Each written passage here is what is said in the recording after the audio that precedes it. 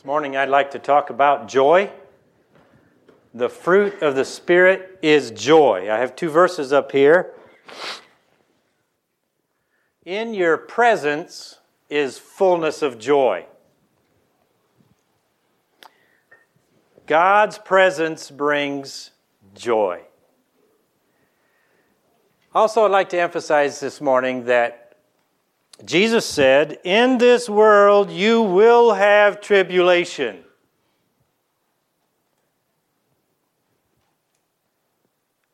Revelation talks about 1,000 years of tribulation. Well, God's people have been experiencing 2,000 years of tribulation up to this point. I don't know what all the symbolism is of 1,000 years, but Jesus promised that we will have tribulation. But in essence, he said, never mind. Never mind the tribulation. Be of good cheer. I have overcome the world. And that needs to put joy in our hearts. No matter what we face, joy can be a constant. Joy can be constant because God is with us. In His presence is fullness of joy. Christianity is a religion of joy.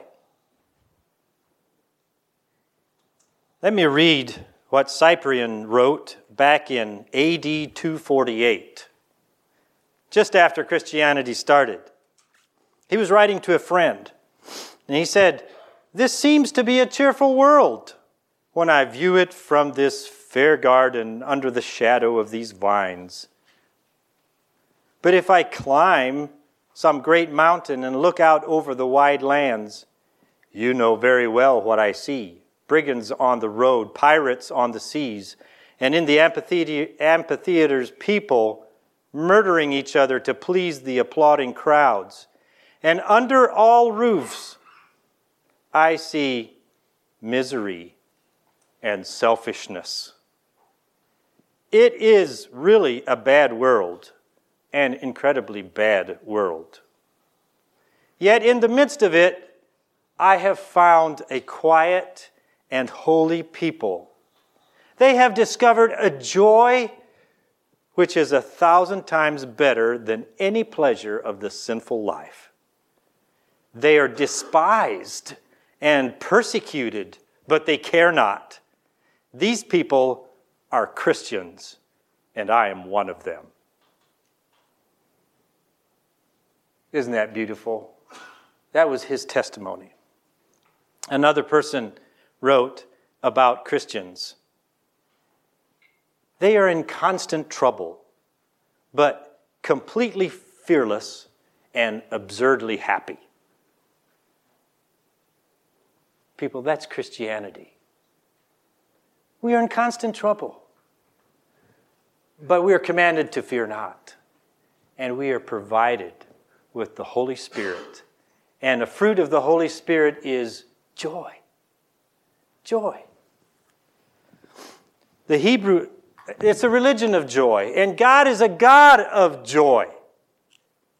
The Hebrew language has more words for joy and rejoicing than any other language. In the Old Testament, there are 13 roots and 27 words for joy. And most, if not all of them, have to do with participation in worship. The New Testament begins and ends with joy flooding heaven. In Luke 2, "Behold, I bring you good news of great joy, which shall be to all people." In Revelation, it's about Jesus conquering, the joy of Jesus conquering. Revelation 19:7, "Let us be glad and rejoice and give Him glory, for the marriage of the Lamb has come, and His wife has made herself ready." So, the New Testament is a book of joy. Christianity is a religion of joy. God is a God of joy. So what is the source of joy? What is the source of true joy? The verse that we read, God's presence. God is the source of joy. God is ever present. Let's just turn to Psalm 16, where that verse comes from. Psalm 16, we'll read a few verses there.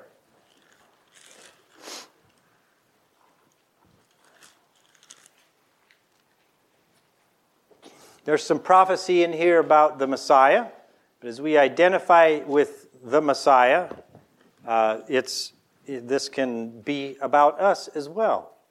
Psalm 16, we'll begin reading in verse 5. Psalm 16:5. O Lord, and thinking again of God's presence bringing joy. O Lord, you are the portion of my inheritance and my cup. You maintain my lot. It's about our place, about the presence. The lines have fallen to me in pleasant places. Yes, I have a good inheritance. I will bless the Lord who has given me counsel. My heart also instructs me in the night seasons. I have set the Lord always before me. Because he is at my right hand, I shall not be moved. That's God's presence. Therefore my heart is glad and my glory rejoices. My flesh also will rest in hope. For you will not leave my soul in Sheol. In other words, the difficulties, the tribulation, and even death will not keep us. Nor will you allow your Holy One to see corruption. You will show me the path of life. In your presence is fullness of joy. At your right hand are pleasures forevermore. So if God is the presence of God brings joy, why do you see people who seem joyless? Why do you see Christians who seem joyless? God is present. He's everywhere present. So shouldn't everybody have joy? Well, a response is required to God's presence. Maybe God is present, but maybe we aren't present. Maybe we aren't present. And I like the way verse 8 says, I have set the Lord always before me. We need to come into spiritual disciplines and do exercises and live life in such a way where we bring God into focus. We keep our focus on God. We need to bring ourselves, put out distractions, and bring ourselves into His presence. Make space for His presence. Yes, He's everywhere present, but if we're absent, that doesn't do us any good. And you've experienced that. You're in the presence of someone, and the conversation is going on, and you can tell their mind is way somewhere else. They're physically present, but they are absent. That's the way we are with God sometimes. We need to be in His presence. We need to set ourselves before Him and put Him in our focus. Make space for His presence in our lives. He doesn't force Himself, even though He's everywhere present. He doesn't force Himself upon anyone. We need to respond to His presence and be present so that we can experience His joy. His presence. In His presence is fullness of joy. At His right hand there are pleasures forevermore. Here's some verses from Nehemiah. This is after they had read from the law and they found out they were doing a lot of things wrong. In other words, they were sinning and they were weeping and they were mourning for their sin. They were repenting. They were choosing to turn away from their sin. And this is what Nehemiah said to all the people. This day is holy to the Lord your God. Do not mourn nor weep, for all the people wept when they heard the words of the law. Then he said to them, go your way, eat the fat, drink the sweet, and send portions to those for whom nothing is prepared. For this day is holy to our Lord. Do not sorrow, for the joy of the Lord is your strength. The point I want to make with this passage is that repentance brings joy. When there is no repentance, there is no joy. But joy follows repentance. Yes, God's presence brings joy, but if we're sinful, we can't experience and enjoy His presence. His joy will not radiate through us. There needs to be a response. There needs to be a turning from sin. And as there is that turning from sin, then His joy can fill us, because there's forgiveness of sin. We experience joy. So His presence brings joy, repentance. Joy follows repentance. Now I'd like for you to turn to John 16. There's a number of verses there we want to read. That's where this verse comes from, that in the world you will have tribulation, but be of good cheer. Jesus has overcome the world. John 16. Just a number of verses here about His joy and how His joy cannot be taken away from us. Let's begin reading in verse 5. John 16:5. Jesus is talking about the fact that He is going away. So if His presence brings joy, now Jesus is telling His followers that He's going to go away. How are they going to have joy? Well, He's telling them that He's going to, when He goes away, He'll send His Spirit. And His Spirit will be poured out on all men, on all humanity. And the presence of His Spirit was more universal than Jesus' physical presence.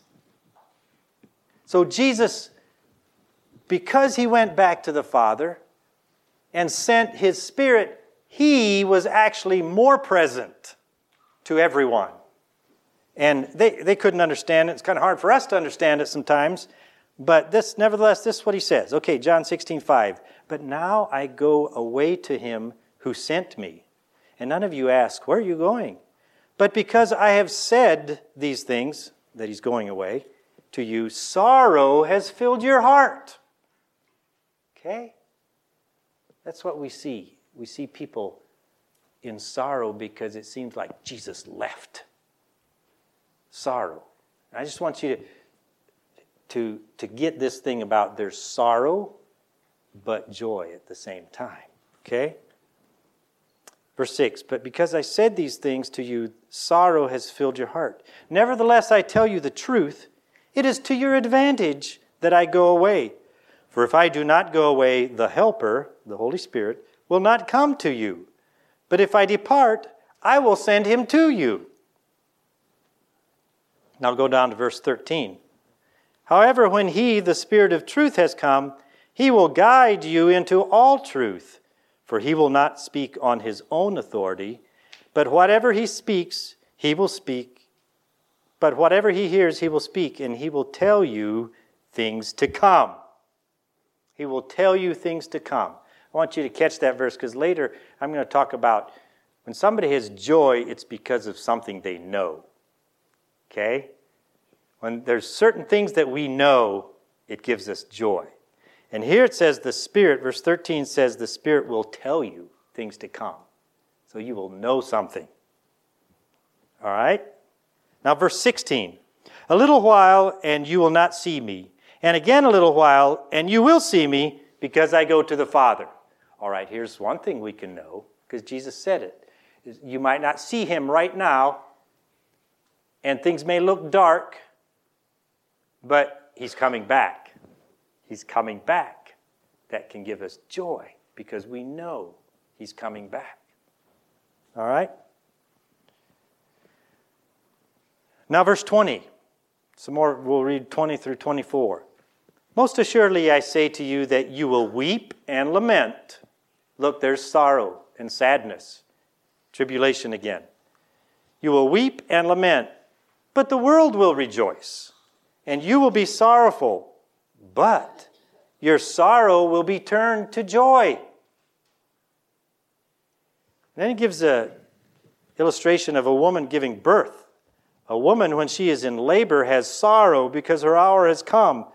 But as soon as she has given birth to the child, she no longer remembers the anguish for joy that a human being has been born into the world. Therefore, you now have sorrow, but I will see you again, and your heart will rejoice. And your joy no one will take from you. No one can take from you. And in that day you will ask me nothing. Most assuredly I say to you, whatever you ask the Father in my name, he will give you. Until now you have asked nothing in my name. Ask, and you will receive, that your joy may be full.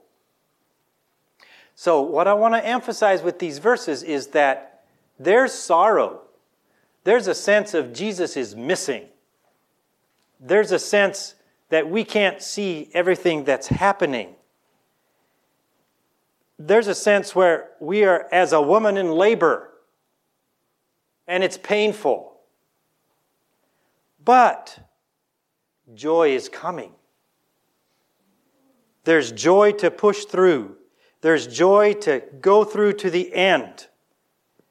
And there's joy in relationship with Jesus. He talks about asking and receiving and the joy of that relationship with Jesus. And this joy, he says, no one can take it from you. It's an inner joy.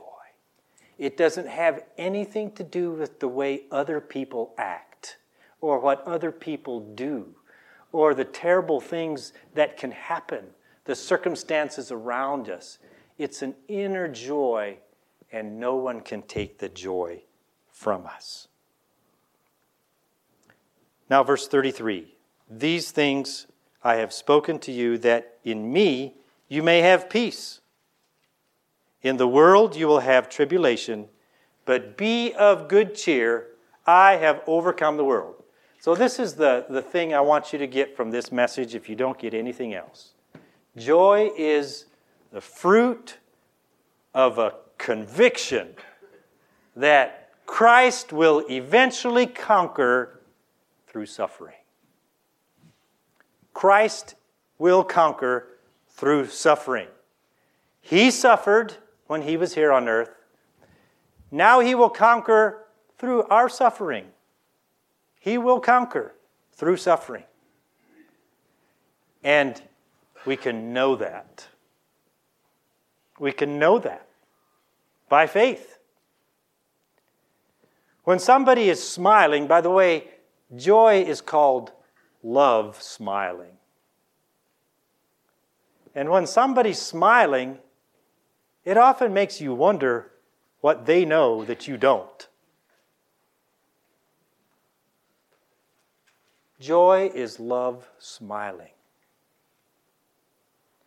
And we know, by faith, we can know something that most of the world doesn't. And that's what gives us joy. Joy. We know that our suffering will end. Let's sing J-O-I. J-O-I, J-O-I, J-O-I must be Jesus first, yourself last, and others in between. J-O-I, J-O-I, J-O-I must be Jesus first, yourself last, and others in between. What is joy? What does it mean to have the joy of the Lord? The dictionary says it's the emotion. Joy is the emotion evoked by well-being, success, or good fortune, or the prospect of possessing what one desires. Delight. That's a dictionary definition. But joy, the fruit of the Spirit, is so much more. It is more than an emotion. How can we describe it?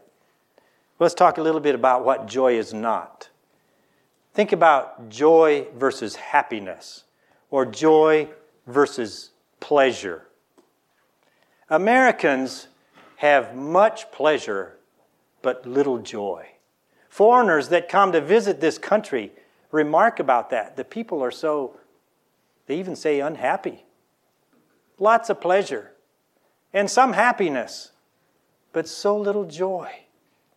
That's what Americans are known for. Happiness is the result of what happens. Joy is not circumstantial. Happiness comes from getting what my flesh wants. Joy comes by having what my spirit longs for. Relationship.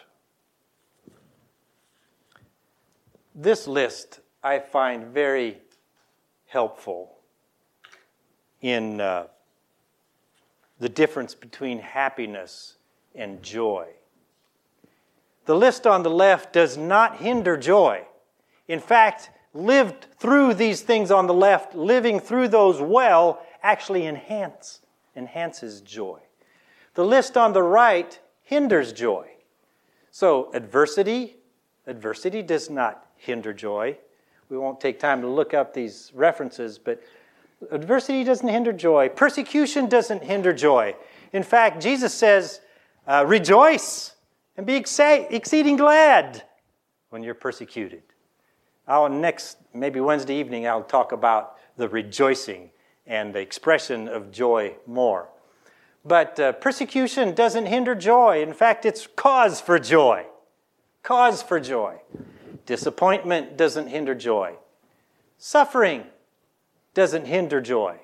However, ingratitude, being ungrateful for the things we go through, that will hinder joy. So that's when you face something difficult or suffering or disappointment, it's not that hampers your joy. It's your incorrect response to that hinders joy. Temptation doesn't hinder joy. James 1:2 says, count it joy when you're tempted. But if you give in to the temptation and sin, that hinders joy. Success doesn't hinder joy. You can be successful in any good area of life, and it doesn't hinder your joy. But if you become selfish with that, it hinders joy. Failure doesn't hinder joy, but pride does. When we have pride and we experience failure, we are devastated. When we don't have pride, or when we repent of our pride as we went through failure, it doesn't have to hinder our joy. Our joy remains, but pride is a block to that joy. Success of others doesn't hinder joy, but if our response to the success of others is jealousy and envy, that does hinder joy.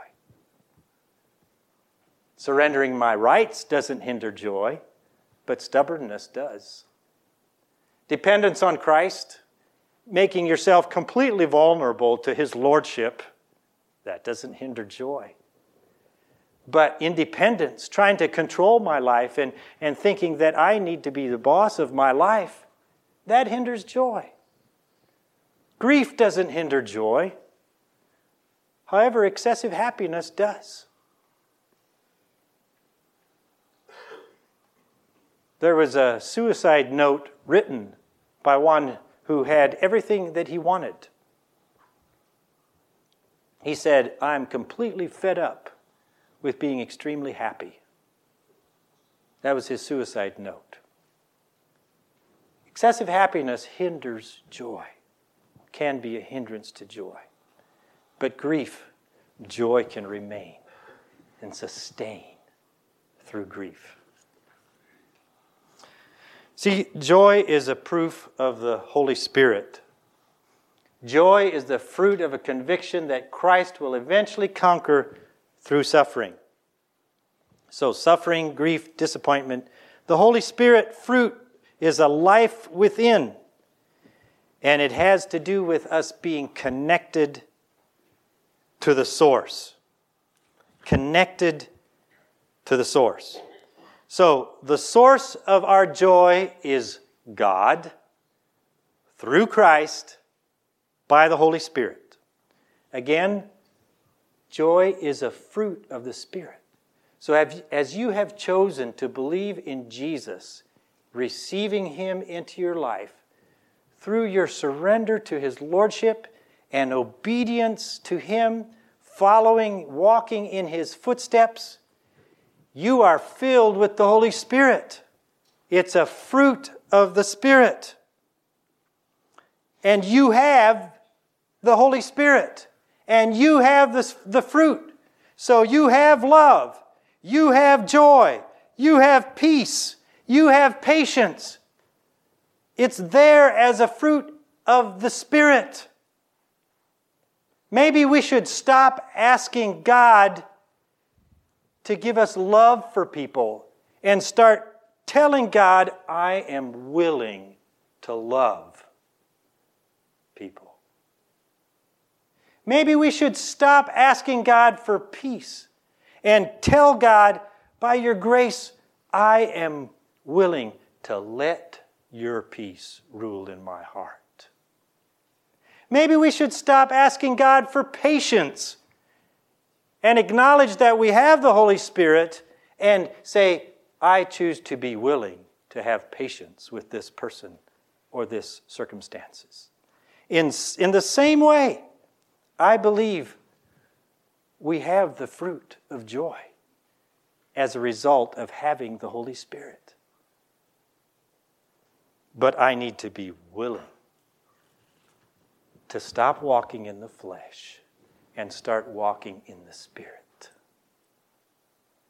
If you walk in the Spirit, you will not fulfill the lusts of the flesh, Scripture says. Joy is a fruit of the Spirit. Let's walk in the Spirit. Let's be willing to express joy. Let's be willing to respond to the difficulties we face with the knowledge that we have. Are you willing? Are you willing to have the joy of the Lord be your strength? How do we grow in the joy of the Lord? Joy is caused by love and what we know. Joy is caused by love and what we know. So, when somebody just starts a new relationship, a romantic relationship, or they were just become engaged to be married, often they can't stop smiling. They know they're loved. They're experiencing love. They realize love. And it's something they know that's coming, that brings joy. How much more what we know about God and the love that we experience from God. That is what brings us joy. Joy is love realized. The gospel of joy, the good news of great joy. No man can take this away from us. It's something within. It's love realized. So going back to this statement, joy is a fruit of a conviction that Christ will eventually conquer through suffering. If there is not a relationship with Christ, what is that to us?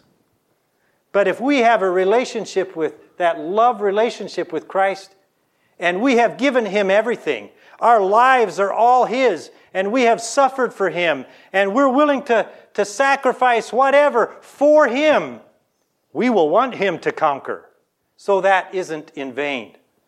Joy is caused by love and by what we know. So, giving and receiving love will grow the joy fruit. Being willing to receive love from God, however He sends it, it's most often through people. Being willing to receive the love of God in any and every way that He wants to send it will increase our joy. However humbling it may be. And then giving love as well. however costly it may be, giving love will bring joy. John says, love one another, that your joy may be full. And it's in that relationship with people, with God, that face-to-face, that asking, that experiencing love. And with God, it's about obedience to Him. If we love Him, we keep His commandments. Then our joy will be full. And we're willing to make whatever sacrifice that requires. So, the pain of relationships. If you're in a love relationship, that will be pain. There will be pain because love always is risky. Always. Love is always risky. Because when you give love or receive love, both ways, there's possibility of rejection. There's possibility of people not responding to it. There's possibility of people not appreciating it. There's possibility of people turning and taking advantage of you. Always, love is risky. Always. And yet it's worth it. It's worth the pain. It's worth the disappointments. It's worth pushing through the difficulties. Because as we experience sorrow, weeping, lamenting, disappointment, as we experience that, we also have the greater capacity for joy. Our capacity for joy is increased as we are open to going through the difficulties that love relationships will demand. How do we live in the joy of the Lord, or live joyfully in the Lord? Well, giving expression to the joy that is there, and I want to talk more about that later. But as I said, joy, the fruit of the Spirit, can be said is love smiling, or love's cheerfulness. And there are 3 cheers that Jesus gave us. The cheer of forgiveness. This was a story where Jesus healed someone and forgave their sins. He said, "Be of good cheer, thy sins be forgiven thee." So, receiving this forgiveness, being humble enough to repent and confess our sins, which is what is necessary to receive forgiveness, that brings joy. That brings joy. Thy sins be forgiven thee.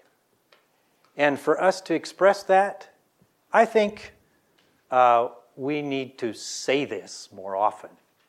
We need to say, my sins are forgiven. Let's do that. If your sins are forgiven this morning, say that with me. My sins are forgiven. Yes, rehearsing that. Joy comes by what we know. So we need to rehearse the truth that what we know, instead of letting all those negative thoughts and those doubts and the devil's ideas float through our heads and entertaining them. We need to repeat the truth that what we know. My sins are forgiven. That's the cheer of forgiveness. The second one is the cheer of companionship. And remember, in God's presence is fullness of joy. God is with us. God is with us. Be of good cheer, Jesus said. It is I. Do not be afraid. I think this was when Jesus was walking on the water. And the disciples were afraid because they were in trouble. They were in tribulation. They were in grief. They were in disappointment. But Jesus was there. But his presence scared him too. And so he said, this is in the world you will have tribulations. Be of good cheer. I've overcome the world. He says, it's me. I'm here. Don't be afraid. So what do you know? Joy comes through being loved and what you know. So what do you know? God is with me. Say it. God is with me. Again, God is with me. Let that joy rule in your heart, just as you let peace rule in your heart and let patience have its perfect work. You don't need more patience. You have patience. You have the Holy Spirit. You're commanded to let patience have its perfect work. You can't say, I just don't have enough patience for this. No. You have patience. You're not willing to let it have its perfect work. Let patience have its perfect work, Scripture says. Let patience, let peace rule. Let what you know bring you joy. Be of good cheer. It is I. Be not afraid. And the third cheer is the cheer of victory. Be of good cheer. I have overcome the world. Joy is the fruit of conviction that Christ will eventually conquer through suffering. Are you willing to enter into that suffering? Because of your love relationship with God, you enter into what He is doing. And you are grieved over the lost souls. You are grieved over how His will is not being done. And you make sacrifices to pray that God's kingdom will come and His will be done. You enter into that tribulation, that persecution, those sacrifices, and you're willing to, as Paul said, complete the sufferings of Christ. If you're willing to do that, you will have grief, but you will have joy at the same time. Your joy will be underneath. The joy of the Lord will be your strength. Let's pray.